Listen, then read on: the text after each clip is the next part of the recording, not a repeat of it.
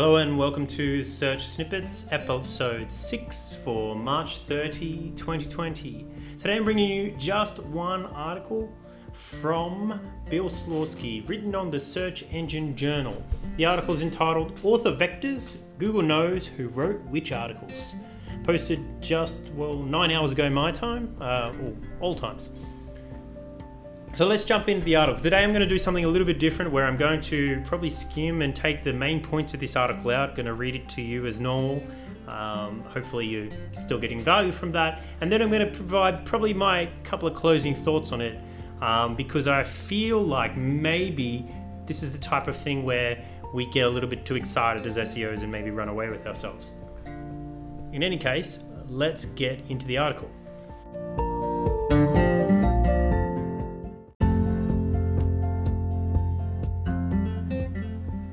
Author Vectors, Google Knows Who Wrote Which Articles. Posted on the Search Engine Journal blog by Bill Slawski. Let's jump into this. Does Google care about who created specific content on the web?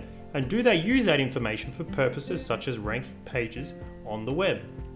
We can't be certain of that, but Google has filed patents about authors and provided ways for content creators to indicate that they have published something somewhere. So Google's now come out and been granted a new patent, and I'll just dive into that in 2 seconds. The patent's name is called the Website Representation Vectors Patent, also sometimes referred to as the Author's Vectors Patent. So for simplicity's sake, I'm just going to use the patent here as much as possible, just because it can get so wordy in this article. So if you do want to read the full post on this, Bill covers a lot of great history on how author representation around text classification has progressed from Google trying to do it algorithmically to it now being included in quality rated guidelines, links to other posts around it. It's quite a diverse topic, and there's been a lot of, small moves by Google to try and do this over the years, and it looks like this is just another step in that direction.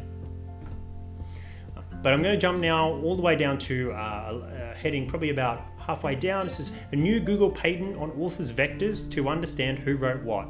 So here's the meat really of the article. Google was granted a patent this March on the topic of text classification using a neural network approach. The Website Representation Vectors patent, so the patent, described using neural networks to classify websites based upon features found on those sites into different industries and levels of expertise. So it sounds more here that Google is looking to use neural networks to identify how people within different industries write content and how different levels of expertise within that industry write the content that they write. So I suppose that we'll find a bit more out moving forward, but it very much sounds like novice level people in your industry are going to write about things a certain way versus expert level people who are going to write about things in a different way. So I continue with the article. The Author Vectors Patent. The patent tells us about how it may classify sites, and also tells us how neural networks work. So this is the clues, I guess, going into why this is coming together, why we have this inkling about that's what it's about. So moving on, how does the process in this patent work? It starts with obtaining a set of sequence of words. So that set of sequences of words make up a number of first sequences of words. For each of those first sequences of words, the second sequence of words follows that first sequence of words.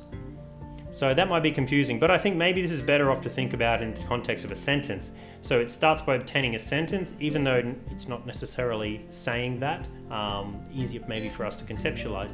So it starts by obtaining a sentence, and that sentence is then followed by obviously a second sentence. The first sentence or sequence of words and each second sentence or sequence of words can be classified as being authored by a particular author. So this patent obviously starts out with the neural network identifying, hey, this is this first sentence, this is this first sequence, and this looks like, we're going to say this is written by author A, and we're going to look at the second one and say this is also written by author A. says here, a neural network system could be trained on those sets of words to determine an author, and an author vector may be used to characterize a particular author, right? So using those two sentences of words, I guess, as an example, it sounds here like Google's going to take those sentences and say, okay, maybe we know specifically that Bill writes on Search Engine Journal. We know the way that he writes based on these sequences of words. Now, our vector for Bill says that he writes about this topic in this particular way based on how he structures those sentences and words. Moving on, so the patent tells us about the advantages of following the processes in this patent. An author vector that may effectively characterize an author can be generated from a text written by the author without that text being labeled. So again, saying that if they can identify the author from labeled text or sequences of words, they can now start to think about identifying who is the author of certain pieces of content without that being listed somewhere. So say Bill wrote this blog without putting his name next to it, potentially the vector that they have on Bill eventually will be able to identify that it's a high likelihood that Bill wrote this article. Once generated, the author vector can characterize different properties of the author depending on the context of the use of the author vector. So there we go. By clustering the author vectors, clusters of authors that have similar communication styles, and in some implementations, personality types can be effectively generated. Once generated, the author vectors and optionally the clusters can be effectively used for a variety of purposes. So there you go. So not only they're looking to identify the authors and how the authors write, both by using their labeled content and then identifying unlabeled content that authors write online, but they can say, okay, well, this author writes like that author inside of this vertical, this industry potentially, or on this topic. And then it can cluster it together, groups of people or groups of authors, and say, okay, all these authors are, potentially all these authors are authoritative in this vertical. They all write very similar and have similar vectors. This is just some of my speculation. Of course, the patent doesn't explicitly say that in as many words, but based on what we've got here, very much sounds like that's the case. So now, Bill goes into here about some examples that he provided above of writing from Thomas Carlyle, Ernest Hemingway, and William Faulkner. I haven't covered those here, but please check out the article if you want to see a closer detail to this. But he uses these three people, these three well-known people, of course, as a way to demonstrate how their writing styles are very different, and how that writing style between those two would make them potentially very identifiable as authors, even if they were not named next to their work. So he says here, in my examples of text above from Thomas Carlyle, Ernest Hemingway, and William Faulkner, it is fairly easy to tell what each has written and what other content that they may write may be like. To a degree, that is the point of this patent. Google can use neural networks to learn about and understand the styles of authors and to be able to tell them apart. The patent tells us, quote, the author vector generated by the author vector system for a given author is a vector of numeric values that characterizes the author. In particular, depending on the context of the use of the author vector can characterize one or more of the communication style of the author, the author's personality type, the author's likelihood of selecting certain content, items, and other characteristics of the author. The patent might look at a content written by a particular author that might consist of a sentence, a paragraph, a collection of multiple paragraphs, a search query, another collection of multiple natural language words. So essentially, it can look at anything as long as it knows that those words are coming from a specific author, at least at some stage, and then is able to match those vectors up. So takeaways regarding this author vector process. Google has been looking at collecting data about authors who create content. It has also come out with a number of approaches that could 1. Generate things such as reputation scores, or 2. Boost content under an approach such as authorship markup for people who might be connected to other people in a social network such as Google+. Additionally, Google has been exploring the use of neural networks to develop approaches that might 1. Understand the context of words and queries better, 2. Classify websites better, And 3, now understand who the authors of content might be easier. Different authors can have different writing styles and different levels of expertise and interest in different topics. Google is telling us with this new patent on author vectors that they may be able to identify the authors of unlabeled content. Is this new approach one that has replaced the authorship marker? At least one Google representative was telling us that there was no longer a need for authorship markup and that Google was smart enough to tell who authored what content. That was in 2016. The author vector patent approach was filed in 2018 with the USPTO, so the US Patent Office. We have no idea when it may have been developed. We also aren't quite sure how Google might use author vectors, if ever, but now we know that Google might be better at identifying who the authors of content might be. And that ends the article here. So what I'm going to do is I'm going to stop this and I'm going to go to the next little segment here in the podcast and just give you maybe a minute or two of my thoughts on this if you're interested at all. If not, thanks for listening and I'll see you next time.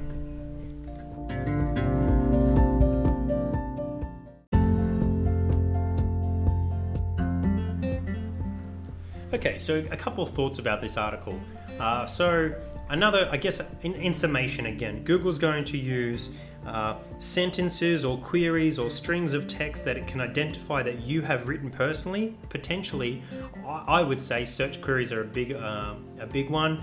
Anything that you put into Google Drive, and potentially a couple other places. You know, Google's got a quite vast network of tools and things that you use probably on a daily basis without noticing. Gmail, if you use that's probably a really good one. So they've got all this data to be able to say, okay, if you typed email in Gmail about potentially this topic based on their own search engine algorithms of identifying what content is about now, they can say, okay, well, you write about that in your email this way, you write about it in Google Docs this way, your queries around it are sort of like this, so we identify that your vector is X. Now when you write content on the web, say that you were doing a bit of a ghostwriting project for somebody, or you're writing on a website that you've just started and it's completely different to your interest, you haven't listed your personal details, they're able to say, okay, well, that vector is very close to this vector, and more than likely then that's, Patrick has written that, Bill has written this, Sarah has written that. So they can put this together and I guess come out with some kind of idea of who the individual who wrote it was. Personally, I don't have any faith in it.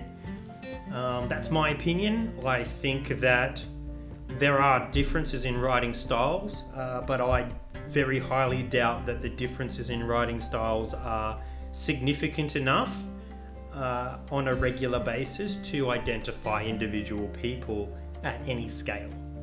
I think to be able to scan the entire web and say that I wrote an article because it's on a website based out of maybe Turkey, a blog post there, and then base that on my Google Docs history or search history or Gmail, etc., I think it's a fantasy. I really think it's a fantasy. I don't believe that there is enough differentiation between the way that I write a sentence and you write a sentence to the way another 2 billion people on the planet write a sentence. I just don't think it's possible. That being said, my opinion is that this is definitely something that may be rolled out or at least used in some part by Google to identify types of people or expertise levels of content. I think that's very highly likely. I think it's very highly likely if they are able to make this work, if they are able to really get actionable good data out of this, this will be heavily influencing things like YMYL sites, so your money, your life sites. Roll that into the, some type of medic update, absolutely, especially around this time of, COVID-19 and all those sorts of things. You're going to get much stricter, I believe, even more strict than what Google has been in the past around the way that they treat topics and content around health especially, but I also think wellness and finance and all those things will become more strict. There's already been massive amounts of conversation around misinformation online based on the COVID-19 pandemic, etc., etc. If Google is able to use this to classify not just expertise levels within an industry, but also personality types, that specifically might be of some data and of some use. Having said that, this is 2016. I'm not very confident that that is something that is real. Outside of maybe expertise levels. I think expertise levels is probably one of the simplest ones out of, if I had to pick one way for this to classify, I think it's going to be the simplest. And I think if this was rolled out anywhere at all, I think the most likely update probably was the update that came about recently with Google's update of their algorithm behind identifying strings of text and stuff, etc. I've lost the name of that update right now. I may have to put it in the show notes. But that update, it was around September last year, came out and said that Google's much better at reading and understanding an entire page of content now, and how that page has context, how certain paragraphs in that page has context. A lot of that neural network conversation around that seems very close to what we're talking about here, but the context of expertise levels and identifying authors at the time wasn't at the forefront of that conversation. I believe that if this is live, it's live now within that. Otherwise, it's not live at all, and we may see some other iteration in the future. Anyway, that's all for today. I hope that this gave some value to you. I hope you enjoyed it and liked the new format. I personally enjoyed this format more than I have just reading things to you so far. If you're a listener of the show, please jump on Twitter. You can tweet me at PatrickHerbert0. So 0, not O, but just 0. Open to any and all feedback. I really appreciate you if you are listening. Thank you so much, and I will speak to you soon.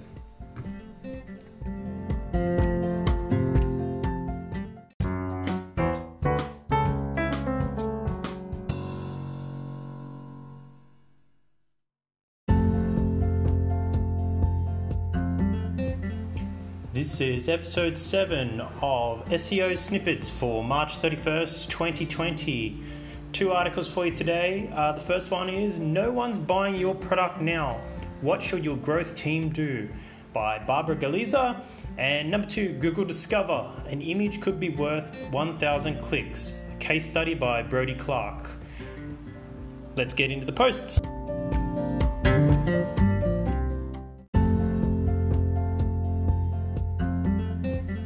Article 1, No One's Buying Your Product Now. What Should Your Growth Team Do? By Barbara Galiza. It's posted on medium.com. Let's jump in. My local bakery has a 1-week wait queue for sourdough, but I'm assuming you're not seeing the same demand for your product now. If you are, e.g. Slack's Q1 earnings, then it's clear what your growth team should focus on: onboarding and activation. Here are 5 activities that acquisition, growth, and performance marketers can work on during pandemic times. Number 1, acquire cheap leads through performance marketing. CPMs could reach an all-time low during this pandemic. This research from performance agency Nest says global CPMs, that's cost per thousand, for e-commerce have already dropped by 50%. If you rely on outbound sales, this is actually a great time to invest in lead generation campaigns. Use gated content that's extremely relevant for times like these, e.g. this blog post. People are hungry for information, and if you can provide them with valuable knowledge at difficult times, you will see the uptick in your click-through rates. You're likely to pay half price for a lead, and most importantly, you're helping your audience out with your expertise. Number 2, execute on evergreen initiatives like SEO. Invest in SEO today. See the results 6 months down the road. Well, like they say, no day but today. If you're a product-led growth company, you already know how it is. Focus your acquisition strategy on scalable activities that bring you compound growth. That's SEO. Start building a library of content, define your topics, your audience, create cluster pages, review your meta titles and descriptions. Number 3, optimize your funnel. Disclaimer, this should never be a break in case of pandemic activity. If you're not constantly optimizing your registration, activation, reactivation, and forgot password flows, you're likely missing out on some big wins. How big of a win? I did data modeling research for a B2B SaaS startup, and this is what I saw. Quote, an increase in visitor to trial conversion by a 1% point would lead to a 30% increase in ARR 2 years down the road. How's that possible? It's top of funnel. A small increase there trickles all the way down. This company mostly grew organically through word of mouth, but most importantly, through being discovered in the wild. The more companies use their product, the more companies they would acquire. This means a funnel improvement that would lead to one additional trial in day 1 would mean that by day 730, they would have 3 additional paying customers. Point 4, refresh your retargeting and branded search campaigns creatives. Let's assume that with this pandemic, the need for your product has decreased. People are not Googling for the problem you're solving. Prospects don't want to talk to you on the phone. Realistically, who can you convert? Those that were already considering buying your product. Give your retargeting fresh assets and maybe throw in a special offer. This is also a good opportunity to remind them of the value of your product. A webinar or article could do a great job here. And last but not least, point 5 here we have review your attribution and taxonomy. Story time. I wrote over 20 white pages on performance marketing data for a big tech. These topics were for CPM trends, post-GDPR, and targeting accuracy for certain exclusion audiences. For each white paper, I spent around 80% time on research and 20% writing. Out of the research time, 20 to 30% would be reviewing and fixing the campaign's naming conventions. If you don't have a naming convention, or if your naming convention has errors, you're limiting what you can learn with your data, or worse, you're basing your decisions on incorrect information. You should have a defined taxonomy for all of these. Your Google Analytics, or Heap, or Mixpanel, etc., your UTM tags, and your performance campaigns. This is the most common mistake I see at startups when it comes to data. They will implement multiple analytics tools, even Hotjar, but they don't define a naming convention. A lot of the data is often rendered useless because of this. And that ends the article here, but a couple of points, let's reiterate there. So we saw that Barbara is saying that we should, number 1, look at our CPM marketing. So if you're spending money on Google AdWords or potentially even Facebook, you're paying cost per 1,000 impressions.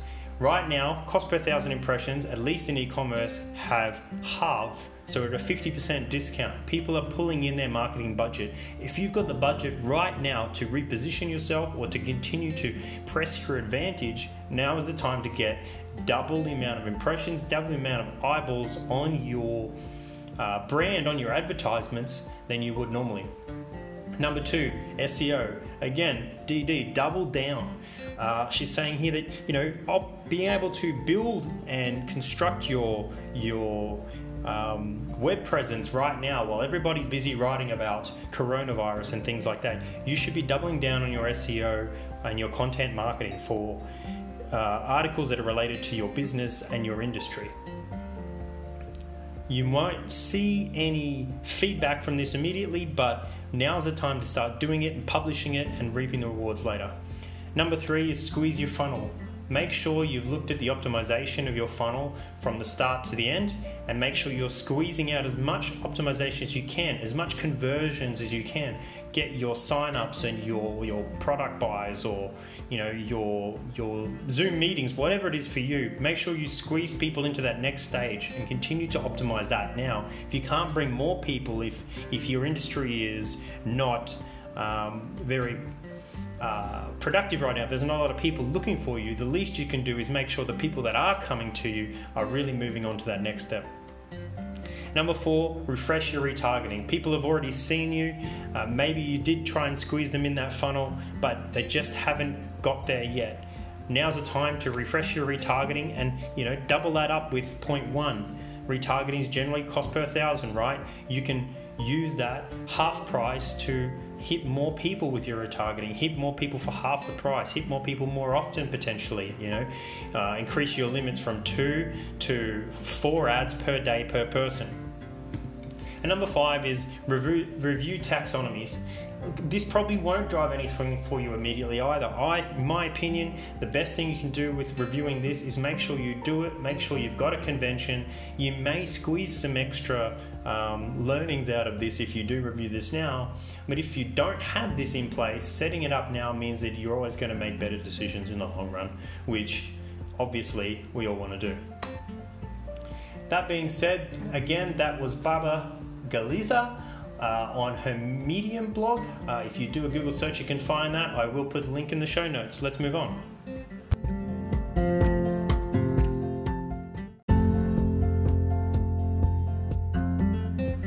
Alright, let's jump into Article 2 here. This one's going to be a bit of a lengthy one with a few bits and pieces I'm going to have to describe for you. So stick with me here. I believe it's well worth it in the end.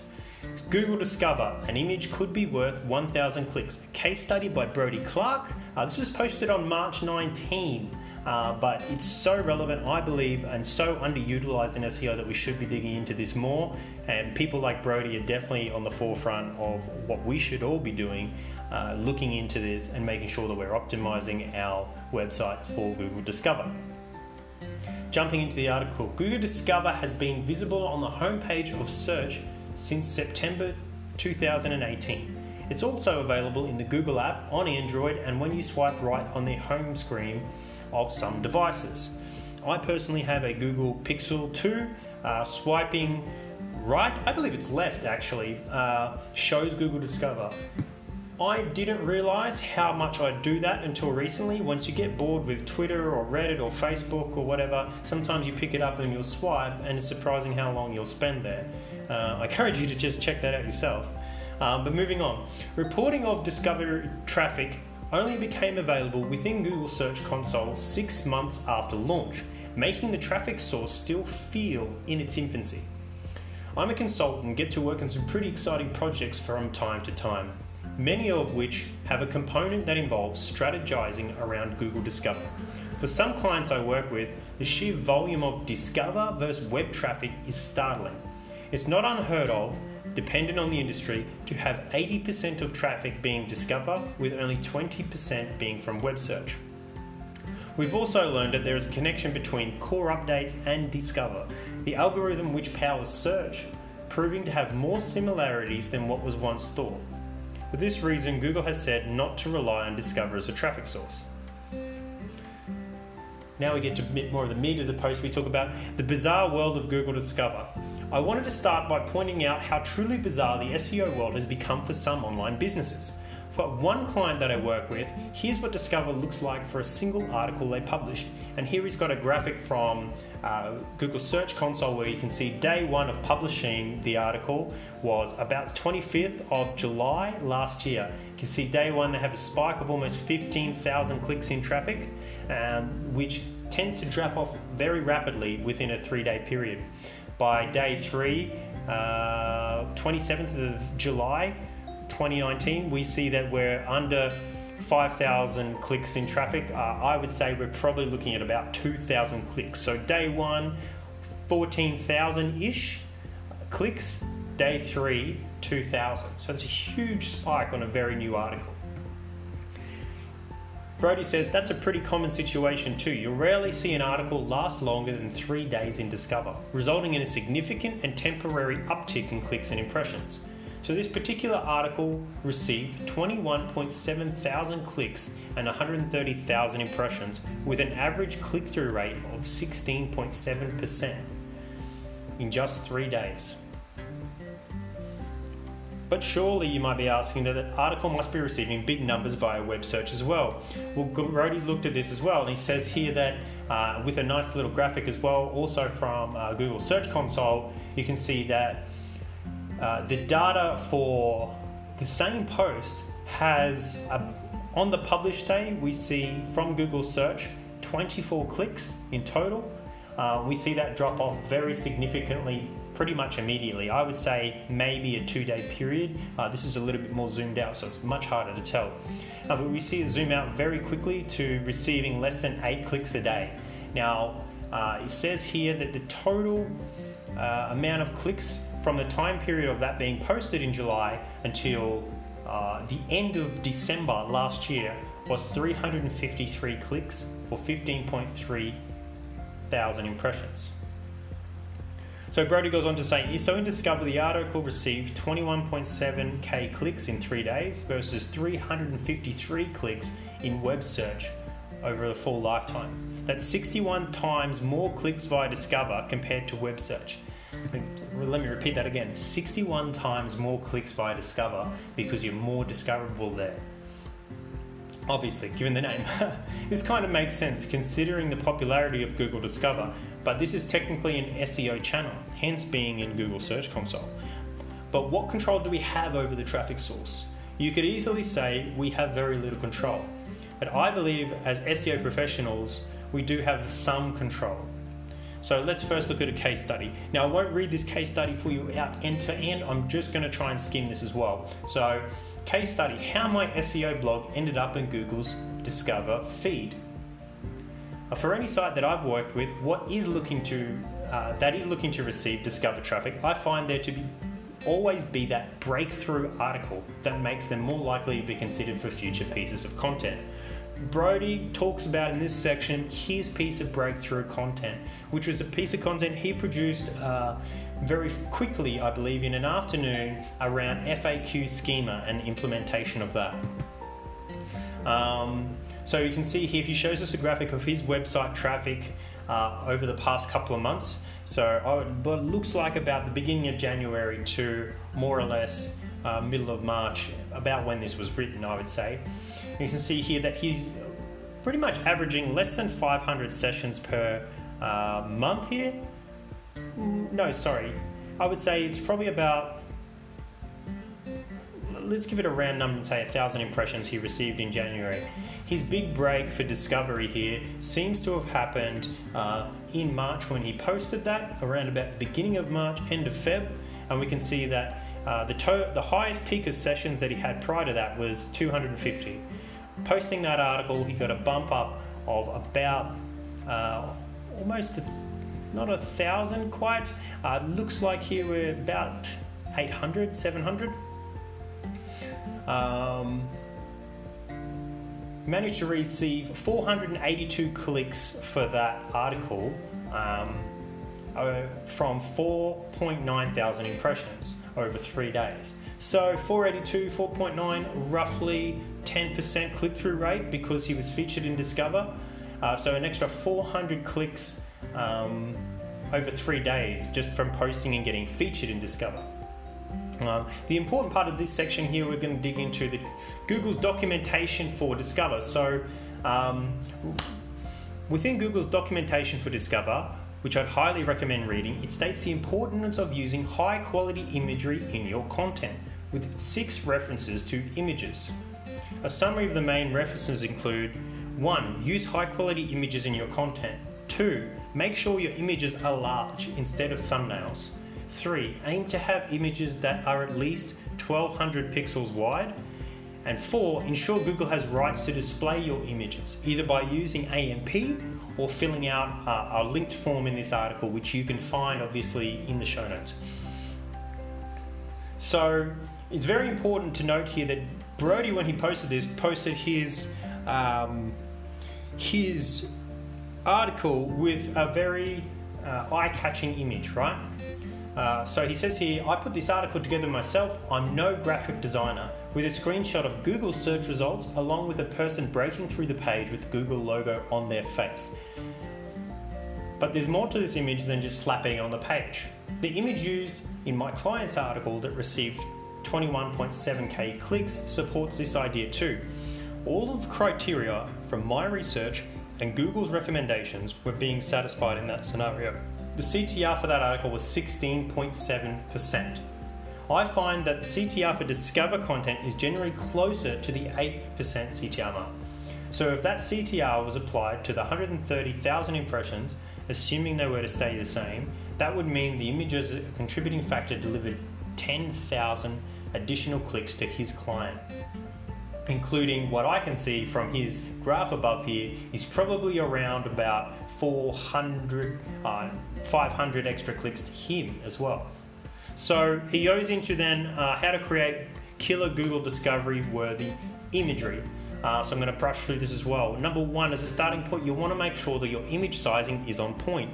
Make sure your featured image and open graph image is 1600 by 840 pixels. If you don't start there, you're missing a big opportunity. And we haven't talked about Open Graph yet, but I'm about to get into this for you. Twitter is my platform of choice when sharing posts. He seems to get a lot more clicks there. So I always use their card validator tool before I share anything to make sure there are no issues. LinkedIn and Facebook also have their own versions of this tool. So if you haven't used this before, you've probably seen it when you share an image on Facebook or Twitter and stuff, you get that little extra bit of info underneath your link that shows the image and the text there as well. So Brody's saying here, make sure you run through your images for each one of your posts through this card validator tool to make sure that shows up and shows well, because that's likely going to be carried forward into Google Discovery. He says here also, whenever I create feature images, very important for Discover, I tend to aim to make sure that important elements are centered. This is on the off chance that Google uses the image as the thumbnail in search, which does happen regularly. So point 2 there, make sure that when you create these images of that size, of 1600 by 840, make sure that you center the main features in the image so that you don't get anything cropped or cut out or compressed in a way that makes it unreadable. Moving on the subject of thumbnails, I've done various tests where I've altered only the open graph image on a page, and Google has used that instead of a lower quality image that's visible on the page itself, that has alt text and various supporting content. Again, open graph image is important. So again, here he's saying, make sure you run your image through that open graph, make sure you use an open graph image, because it's very likely that if Google doesn't like your main featured image and the sizing, it's going to use your open graph. Final words on getting discovered, and wrap it up here. Images in general are important, but everything else is also important too, like the headline used, the content of the article, where it's published, and various signals around the web to show that it's a worthy post. But if you don't have a strong image to support your article, I'm a firm believer that in a lot of cases you could be missing out on hundreds or thousands of clicks. Think of the CTR implications of imagery in a feed like Google Discover, where imagery takes up so much space and correct sizing takes up even more. When you're developing your next piece of written content, think to yourself, what can I do to make my feature image more attractive to Google Discover? Okay, that was a long one, but to wrap it up here, let me cover off the main points for you so you can get this in your head and think about this. Maybe go into your blog today or post something today and run this through yourself. So the main points are, to be featured in Google's Discover, from the case studies that we've seen here, we need to make sure that we're optimizing the images for the articles that we're posting. There are many other factors, but that is extremely important. On the note of images, here's the main points. Number 1, HQ images. So make sure you use high quality images. Unique images, preferably professionally designed also. You don't want to be featured in Discover and then have your image not look so good. You don't want to have a grainy picture or photograph you've taken on a mobile phone if you can avoid it. Make sure that you've got sizing correct. So 1600 by 840 where possible. Google does list 1200 pixels wide for its images, so you may have a bit more room there to go under if you have to. Number 2, make sure Google has the right to publish your images. So if you're not using AMP, or if you don't see your images, showing up, maybe you've no indexed some of them, make sure that Google can post them. If you're still not sure, you can find the link to this article in the show notes, and you can go there and make sure you complete the Google form. Number 3, center the main elements of your image. So, it's great to have a big header image and whatever, and that may look good on your website or Facebook feed or whatever you're looking at. But for Google Discover, and probably for sharing on Facebook, if it's not a header image, etc., make sure you center the main elements so that nothing gets cropped out. That also applies for thumbnails in search too, which is happening more often.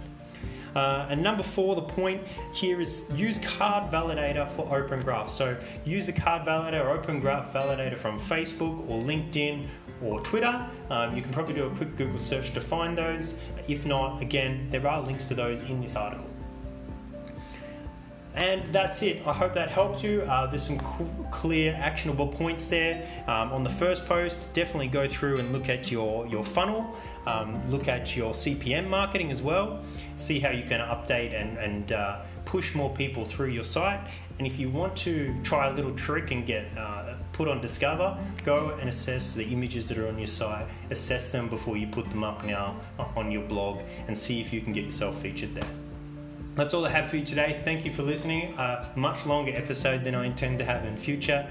And as always, please subscribe. If you do have feedback for me, you can find me on Twitter at Patrick Herbert, Herbert 0. All one word, no spaces, dashes, dots, anything. I'm so open to your feedback. Thank you again for listening, and goodbye.